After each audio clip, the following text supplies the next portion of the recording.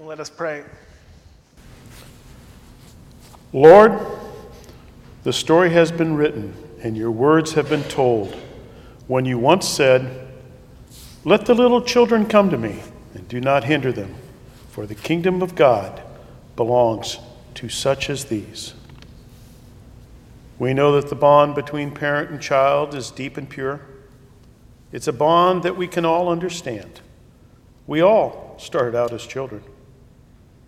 Before our skeptical teenage years, we once believed without question truths told to us by a loved one.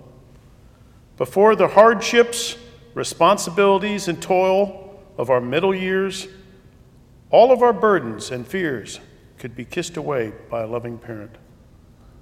Before the advanced years, when we know that there are less days ahead than there are behind, we know that the comfort we once found sitting in a big lap and getting a loving hug. Lord, let us find peaceful days before our youth is truly gone. Let us come to you as children, unhindered by life and turmoil, so that we may embrace your grace and love unquestionably. Let us recall once again that pure faith that we knew as children, for the kingdom of God belongs to such as these. You invited us to your table. You ask that we remember you when we come. We take this cup today. We all come as children, your children. Amen.